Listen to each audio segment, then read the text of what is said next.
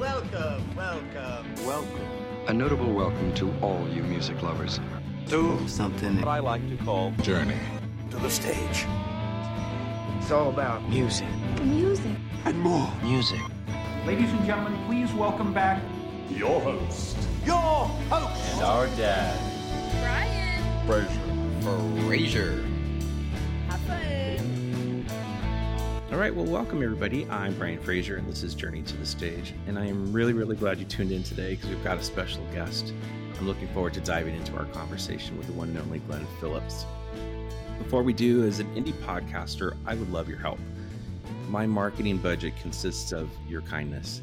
And by that, I mean any reviews, ratings, follows, or subscribes you give wherever you listen helps the algorithm to kind of go to work for this podcast and helps other people find us. So for any good reviews, to show my gratitude, Glenn and I will come over and paint the trim on your house. And legal department says I have to say I'm just kidding. But anyway, I would appreciate it. So I'm super excited today to be joined by Glen Phillips. And if you're not familiar with Glen's work, he is a founding member, vocalist, and musician in the Wet Sprocket. Glen is also one of my favorite songwriters and has an incredible body of work as a solo artist and has lots of other musical endeavors like the Mutual Admiration Society, Works Progress Administration. And we're going to be playing a beautiful song from Glen's latest solo album here in a bit. I've been listening to Glen's music for over 30 years now, and music that is very special to me personally has been in my listening rotation since the early 90s. So Glen, it's really great to have you here. Welcome to Journey to the Stage. Thank you. Good to be here. Yeah, how are you doing these days? Getting by. And doing well, actually. Life is kind of... I had about a 10-year post-divorce wobbly period, which was very exciting and interesting, but kind of on the other end of that now and starting to kind of normalize just having a new home and new partner and new life. And it's been quite lovely to acclimate to that. Beautiful. Took me a while. Yeah, and then you went through the whole thing, with that table breaking under you and the glass and the injury, and like you had a stretch where that must have been a rough stretch. Yeah, but I mean, I think life is ultimately, it's rough stretches and then spaces in between. I think the thing I realized more and more, especially I think after I did a bunch of live casts during lockdown, and this community kind of formed around that. And so I know a lot more about what's going on with some of the audience. And it's weird to sit there and play for an audience. There was this one show where I realized like there was one person who just lost their parents in the front, another who was battling cancer, another who I think a sibling had just died, another whose father had died, and I was thinking, okay, this is the trauma load of, or maybe not trauma load, but the active grief of the people in the audience. And it's only because I know, which means that every audience I've ever played in front of, like someone is sick, someone's just been diagnosed, someone has just lost someone, and that's been a constant from the beginning, and a little more, I think, as we get older. But to realize it's like the hard stretch or this or that, like everyone's carrying something. Absolutely everyone is carrying something. And I think in modern society, we carry these things alone most of the time. We're encouraged to kind of carry them alone and silently. And it's so much better if we, there's this teacher I know who talks about, everyone always says, hold it together. But what if we held it together? So in any event, there were some difficult years, but I also think, it's odd because on the one hand, you want to acknowledge that you've overcome some adversity or had some challenges or been through a rough spot. And on the other hand, I think as a writer or performer, it's less my job to, and I guess I'm reacting to my past because I feel like I have had a tendency to act like a victim, and I have a very fortunate life. And I am trying to really not cast myself as a victim and come out with more gratitude. Just the more the more real conversations I have with people about what's actually going on in their life, like Yeah. once they're done with the small talk, what's really going on, everybody's got something heavy. Everybody's Yeah. chewing on something big. Mhm. And I don't know, telling my story, if it helps other people be more open about theirs, I think it's useful. But if it's just me talking about my hard times, I get bored quickly now, which is probably some kind of growth. Well, I think that's beautiful, and I really appreciate you sharing that. And I wonder if 20-something-year-old Glenn would have, touring the world would have thought of those things. And I think you're right, probably those life experiences. And I think perspective we get when we get older, you and I think I'm about 6 months older than you. I think our perspective does change quite a bit, especially once we've wrestled with our own fallibility, our own, difficulties in life. So I can really appreciate what you shared. Yeah.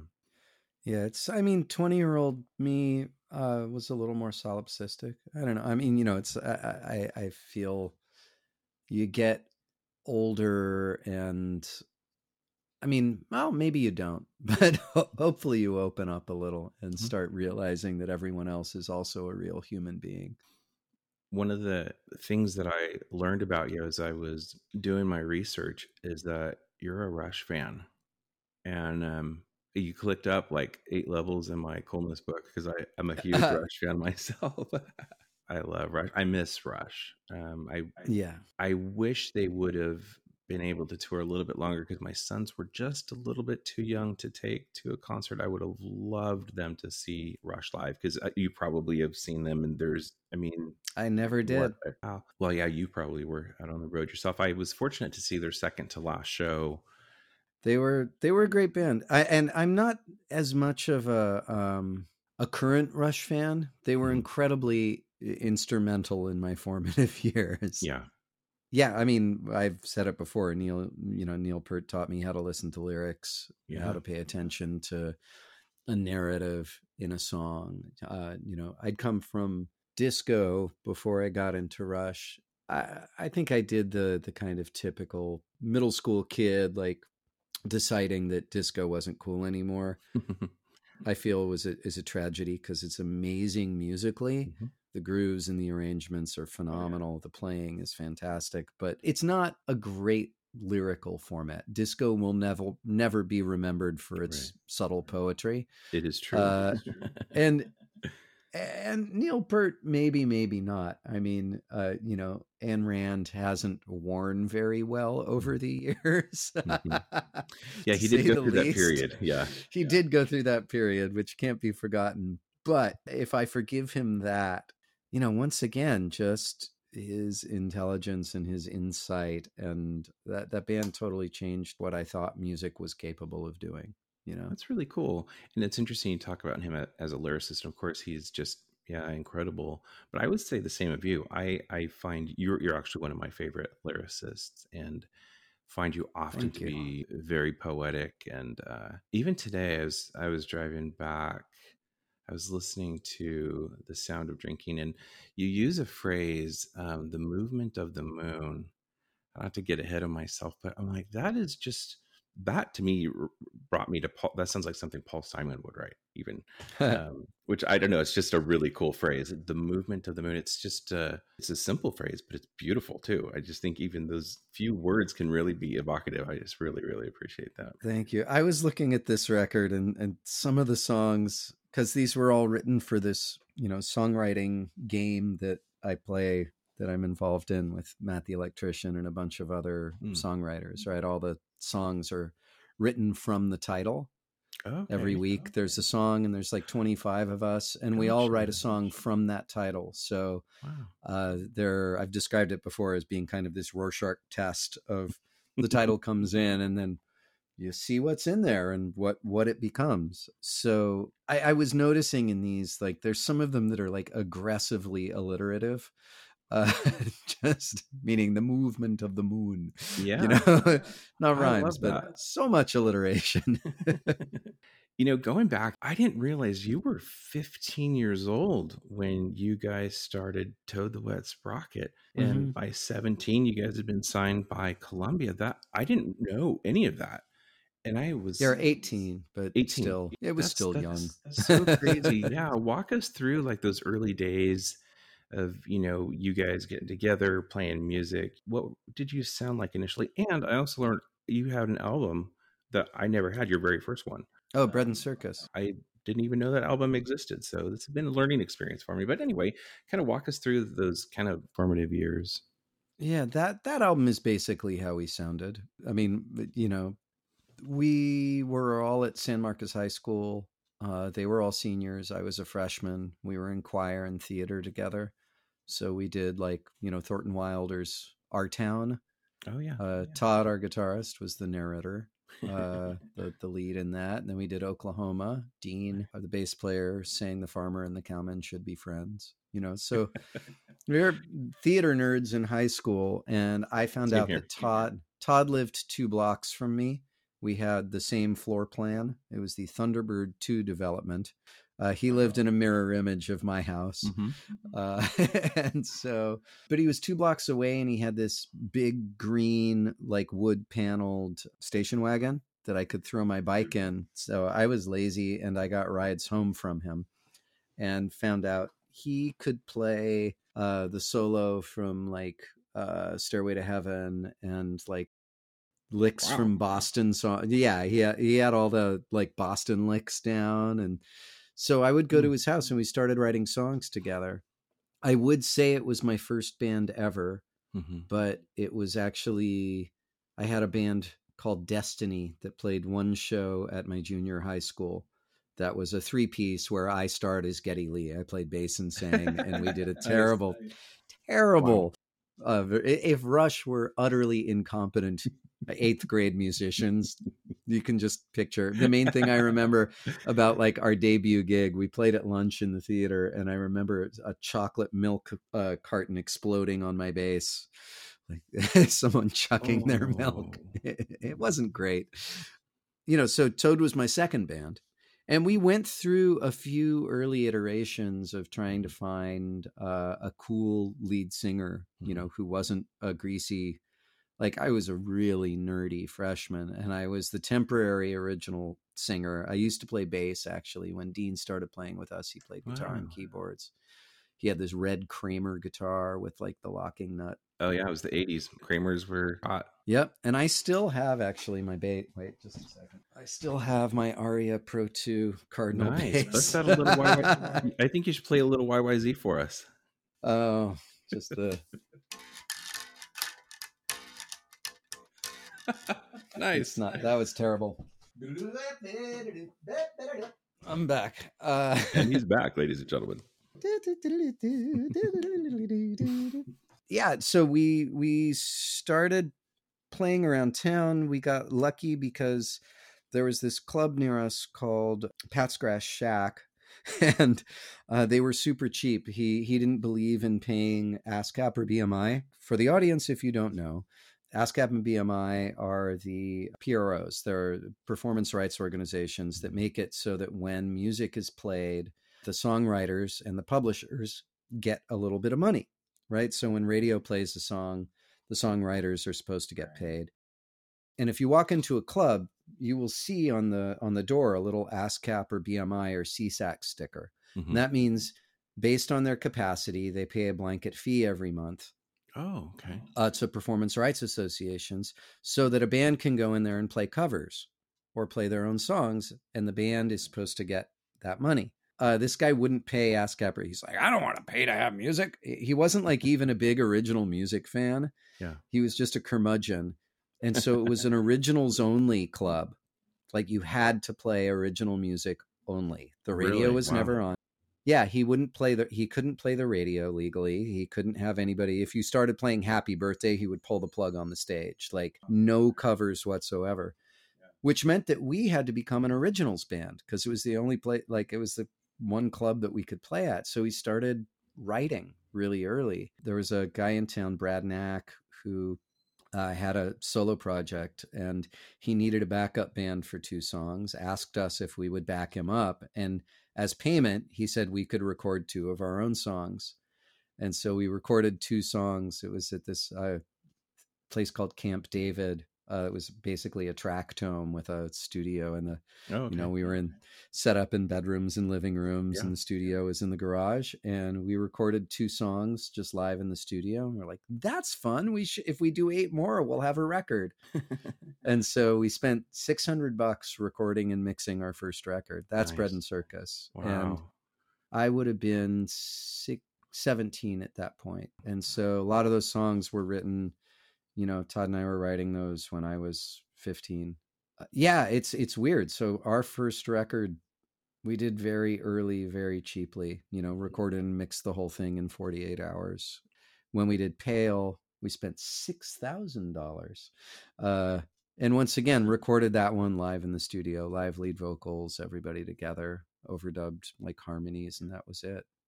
From Bread and Circus to Pale to Fear, obviously Fear is the album where you guys just broke out and experienced a lot of success. How do you think you guys had developed as a band in that period, and maybe in particular you as a writer from, just between those 3 albums? Well, I mean, we toured a lot. We put out, I think we put out Bread and Circus and Pale they were both completed when we got signed. We'd already put out Bread and Circus as a cassette in Santa Barbara. Mm-hmm.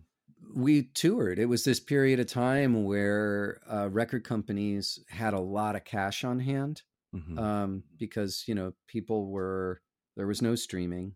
Right. People were buying a cassette for the car, mm-hmm. a CD for their brand new CD player, and still often an LP. So people would have multiple copies of the same record instead of copying the record everywhere, right? And so they were cash flush at the time, which meant that they could invest in developing bands. And we were part of Donnie Einer's he was making a statement that Columbia was going to invest in new talent and do artist development and do indie bands. And we were this California indie band that he signed us and Poi Dog Pondering, I think, right about the same time.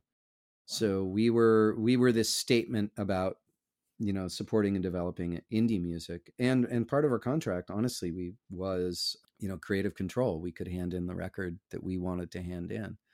I mean, it's funny, even our getting signed was kind of an accident. Really? When we were recording Pale, the producer was this guy, Marvin Etzioni. His manager, Ron Sobel, worked at ASCAP, the Performance Rights Association.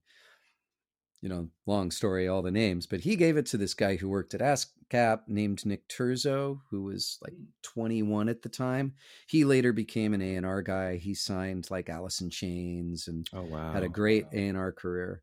But early on, he heard our tape and he started making cassette dubs in his office and sending them to A&R people. So we started getting calls. We hadn't sent out a demo. we were a local band, and the next thing we knew, we had like 8 offers from labels. Really? And our plan had been, we were making the Pale record, but our plan was we were going to sell it at local record stores and break up. And I was going to go to San Francisco. I'd been accepted. I wanted to be a high school teacher. I was accepted into the education program to teach drama, right? Is that right?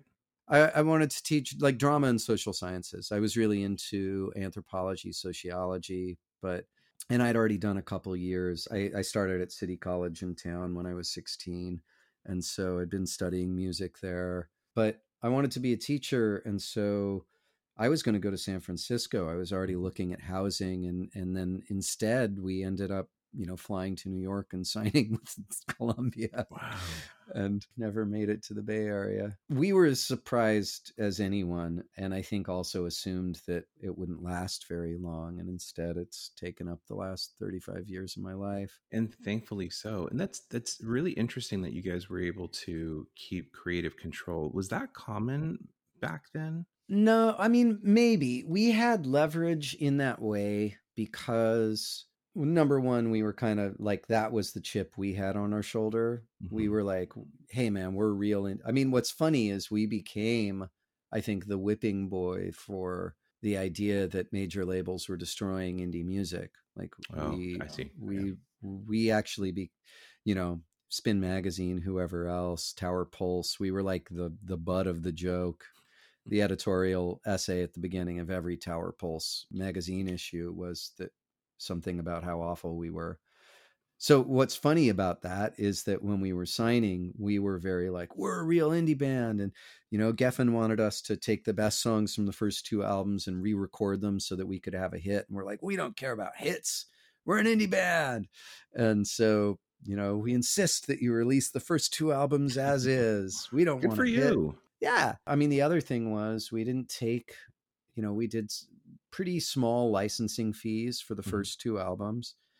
And we took recording advances only for Fear and Dulcinea, meaning we didn't take any money from the company to live on. Wow. We're like, we're going to earn we're going to earn every cent we make. So they paid to record the record, and we're like, we want to earn it. We're young. We can make this happen. We're going to tour our asses off. We worked really hard, and we thought it would be a fair deal that we would get paid when we earn money. And so that was how we paid for our artistic freedom. The funny thing about that is, we didn't see, it was when Dulcinea, so we'd already had a platinum record, and then it was right after Dulcinea went gold. We saw our first ever check from the record company. Really? Yeah. What the heck? So is that because there was so much done in advance for the previous albums? It's expensive to promote a record, and they spent a lot of money on those records. And I see. You're paying back every cent they spend on that out of your tiny percentage of what, I mean, they were in the black for a long time, but we didn't see a cent forever. That's how the accounting works on those things. And the funny thing is that's why for the Coil album, we're like, well, we should take a big advance. We're a multi-platinum artist, and we haven't been taking an advance, and we haven't been getting paid. So let's take it all up front. And as soon as we did that, what we didn't realize is if you take the money, then you get in trouble if you don't do what they want. I see. Yeah. So there was that. That was a lesson learned. Well, it's interesting because I was reading some of the things that music critics were saying about you guys early on. And I know you've probably read this, but one of the early write-ups called you guys initially an REM clone, a little jangle in the guitars and some nice harmonies, but not much else. I'm like, ouch, that hurts. Oh, it's about typical. That's not as bad as it got. Like I said, we were a punching bag for the press. I remember we hired for Dulcinea, we hired the woman who, I forget her name. She had been the one who rehabilitated John Mellencamp. Oh, really? And, brought him back from John Cougar. Yeah. And I remember her crying on the phone, like when her period was up, as our PR person, just saying that I didn't understand. They really, really hate you. They won't even listen to the record. I'm so sorry. But I also understand, well, the thing that happened that I think did that in the press was the All I Want video. I think we had some sympathy up until the All I Want video. And it looked a little too much like Losing My Religion. Okay. And I think it was seen as like, oh, here's the major, they're just cranking out, And it's the funny thing when you're the band, it's like, oh, we got to shoot a video. Okay, you're on tour. You get like 3 treatments, and you go like, this one, let's try it with this guy, and then you show up and you spend a day shooting, and then a week later, 2 weeks later, you get a cut, and that's what it is. Yeah. We weren't really savvy about thinking of how we were visually presented. I don't know. It was also that we had a hit, that we were on top 40 radio. It was this period where radio was really open, and it wasn't okay for an indie identified college band to have a hit, right? That was the time where, like, you think of Pearl Jam or Counting Crows, like disfiguring their singles or refusing to even play them.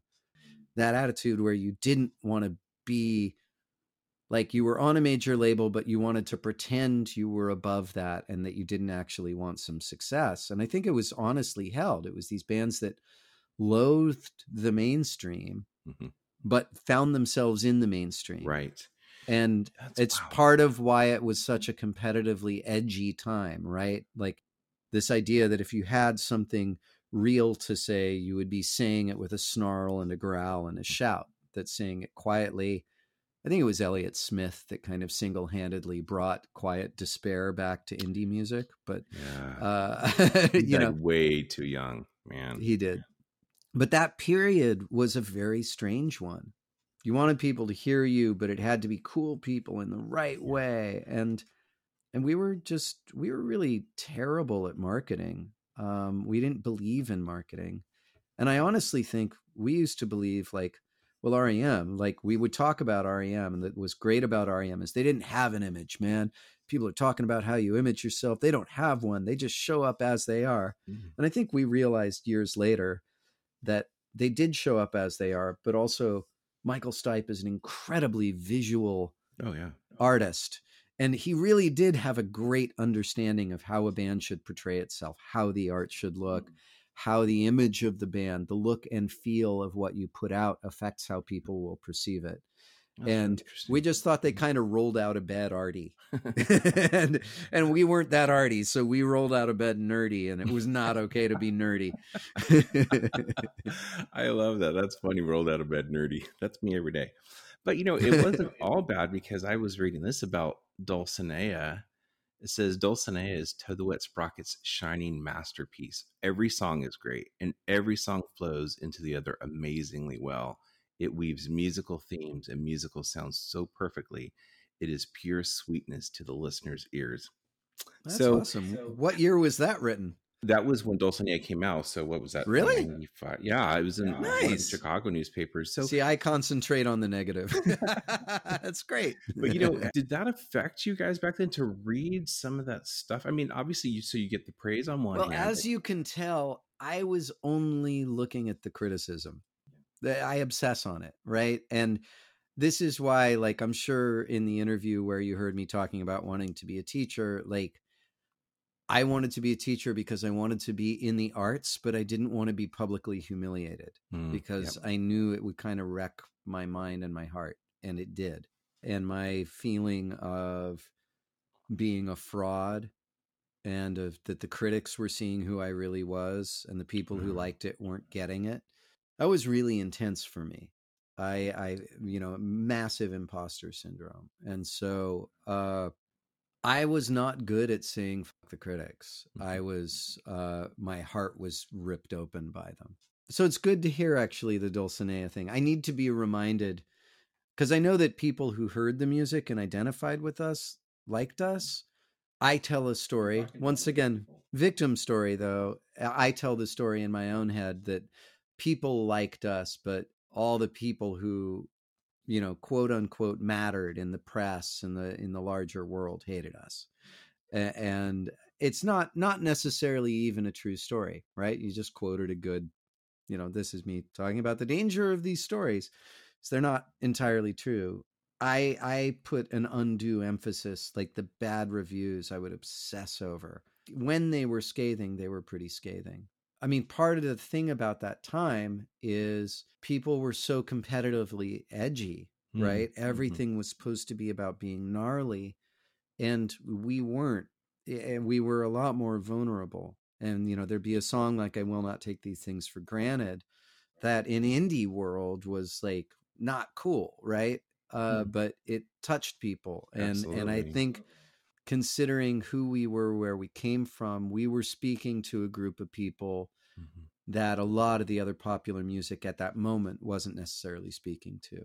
Yeah. And our goal was to try to, no matter what we did, remain authentic. And I mean, you asked once again with the Fear album, I think part of that was we didn't know if we'd ever get a budget again, ever. So my favorite records, you know, going away from criticism and the way I beat myself up with that. It's a stupid sob story. Making that record, you had asked earlier, I think we all wanted to try making a big record. I loved like songs from The Big Chair. I loved Talk Talk. I loved Talk Talk records. I loved Peter Gabriel. I loved big, dramatic. Big dramatic records. And we wanted to make a record that had that like breadth and scope. And production value to it. And once again, we didn't know if we'd ever get to do it again. So we figured we'd throw in everything. And going from 2 records that were essentially live in the studio, it was a big difference, right? And when we went to Dulcinea, we were kind of the opposite. We were like, we'd made this big record, but we wanted a record that sounded, we'd had a friend out. My friend Bruce was playing keyboards for us, and we wanted a record that was 5 people, basically a thing that a 5-piece could pull off live with nothing extra. Gotcha. We wanted it to sound as big as the live show sounded, but not miss anything when we were on the road for it. Fear is immensely cinematic, and so I mean, if your goal was to make this large album, I mean, you guys really nailed it. I mean, it's such an incredible album. To me, every song on there is so special. To me, I remember going out and buying the CD and wearing it out, and even at work, we'd have the radio on, and I remember one time Walk on the Ocean came on, and we're all singing along and trying to figure out what your guy's name meant and everything, and we get to the end of the song, and there's the chorus comes back on. I'm like, what the heck? Where did that extra chorus come from? Oh, the radio version. Yeah. Yeah. So when you guys play it live, you don't play the extra chorus, right? You kind of go with the original take of it. Well, yeah, that was, a radio, that was just a record company consideration, right? Gotcha. When we play it live now, we come back in on the chorus so people can Okay. sing along because it's a short song. Once again, it had the cold ending, and it's like, nope, got to end with the chorus. So we did the radio edit. That was the indie ending, Yeah, it was the indie ending. And we had huge arguments with the record company about remix. We were difficult. It's like, we're not going to remix it. It sounds exactly what we like, But, we ended up doing remixes for everything. It was fine. Michael Brower mixed it. He did a great job. But we were assholes about it. You were artists. You were standing up for your art. I get that. I can appreciate that. Yeah, there's standing up for your art. I think there's also understanding the nature of the beast. And I think because we didn't have, we had the ambition of making good music, and we worked hard. I mean, we played more than 300 shows for the Fear Tour. We toured our asses off. Wow. 18 months, 300 shows. My and goodness. We worked really hard, but I think also we were at the same time pretty entitled because we got signed easily. Most bands, it has to be the only thing you want out of life for that to happen. Yeah. And so there was this odd, I think the head of the company never understood that I didn't want to be a superstar. And he kept where's the ambition? And I didn't have the ambition. I had a really hard time with being in the spotlight, and that didn't make any sense to them. As a front man, they're like, no, you should want the spotlight. I could see that, but you're focused. I want to make music that I love, and they wanted you to be this, whatever. And so I could see where that tension would exist. Yeah, it was a strange and strained relationship. Yeah, I can imagine. Well, and then, to end that album on I Will Not Take These Things for Granted, to me, it's definitely one of my favorites. Did it surprise you that became such a fan favorite? And for the record, this is how slow I am. It wasn't until within the last year that I realized the song doesn't rhyme, which I greatly appreciate, because I think there are, like America by Simon & Garfunkel doesn't rhyme. I love the fact that you kind of broke out of the rhyming convention. But anyway, going back to my first question, did it surprise you that song became such a fan favorite? Because it is. Everybody loves that song. Yeah, it was a hard song to get off the ground, even with the band. Because I'm not the greatest guitar. I remember bringing it in, and people were like, "What?" It took a lot of work to get the arrangement together and to get the mood of it right.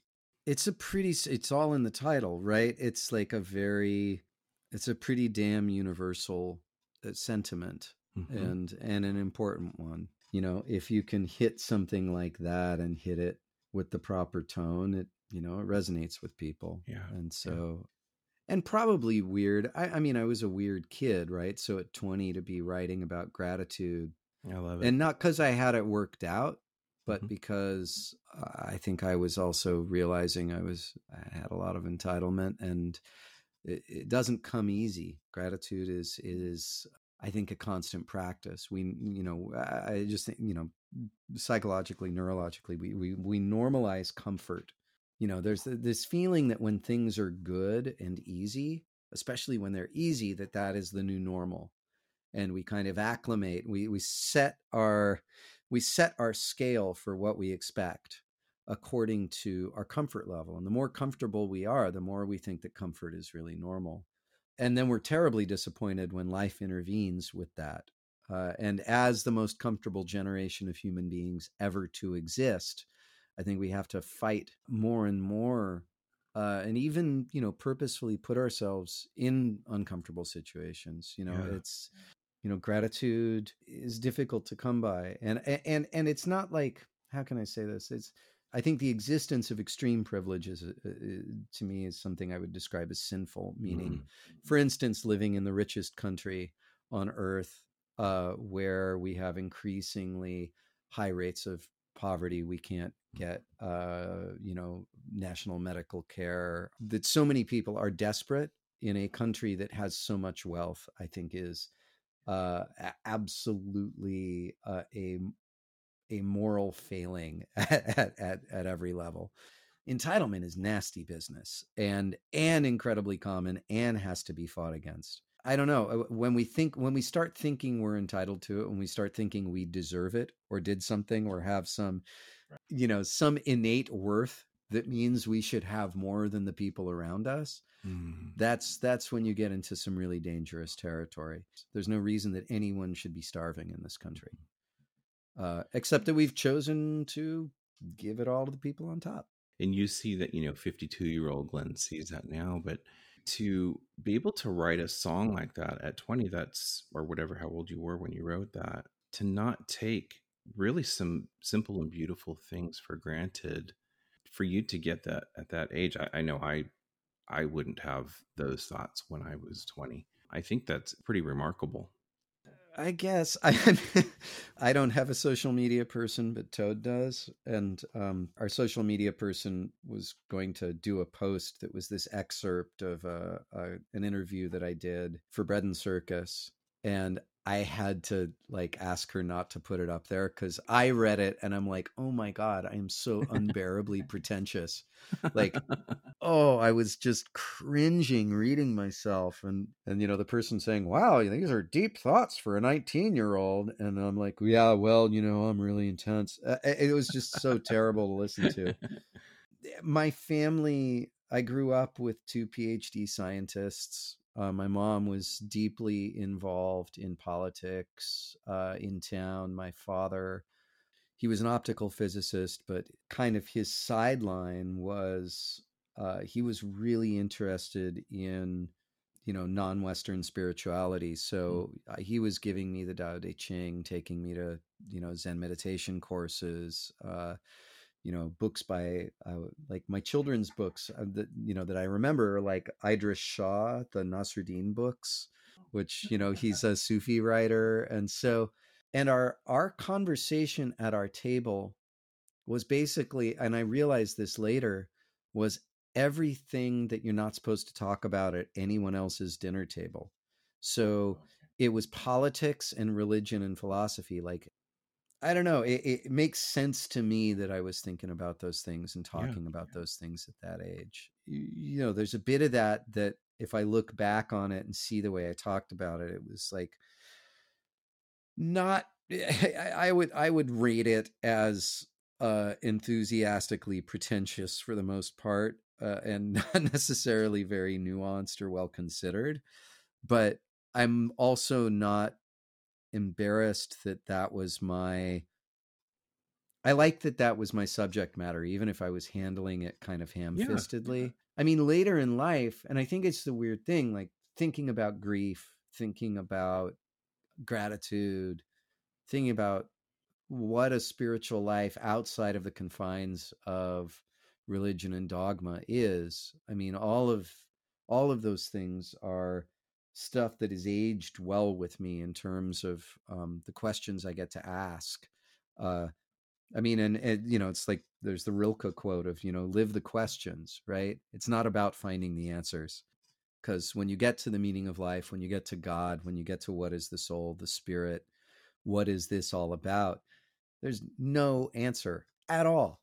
Never an answer. There's just more questions. And like learning to really love the mystery of that and love the exploration of that is, you know, it'll get you through a lifetime. When Dulcinea came out, would you consider that somewhat of a nod to your early days in theater? Because obviously there's you know, Windmills, the reference to Don Quixote.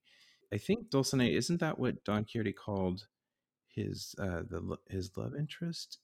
Yeah, it was kind of his imaginary love interest. Okay, yeah, it's been so long since I've seen Man of La Mancha, but was that kind of a nod to your love for theater, kind of that little bit of a theme there running through that album? Wasn't Man of La Mancha. Randy had read Don Quixote while we were on tour, so he was talking about it. So I basically, our drummer Randy was the intellectual of the bunch, and he read Don Quixote, and we were talking about just that idea of where the love interest is a fiction, right? And you know, these illusions that we kind of, you know, lean towards and make real. And so there was a little debate about whether it should have been Dulcinea or Rocinante, which was his horse. It was his.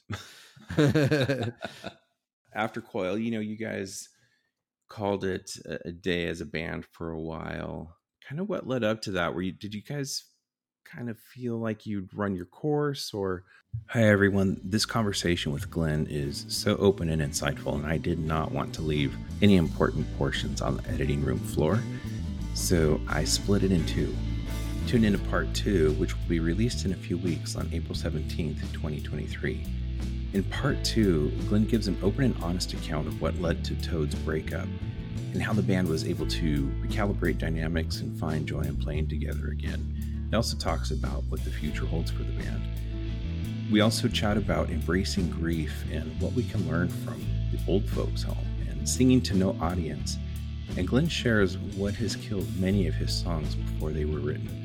We also dive into Glenn's wonderful solo career and play a beautiful song from his latest solo album.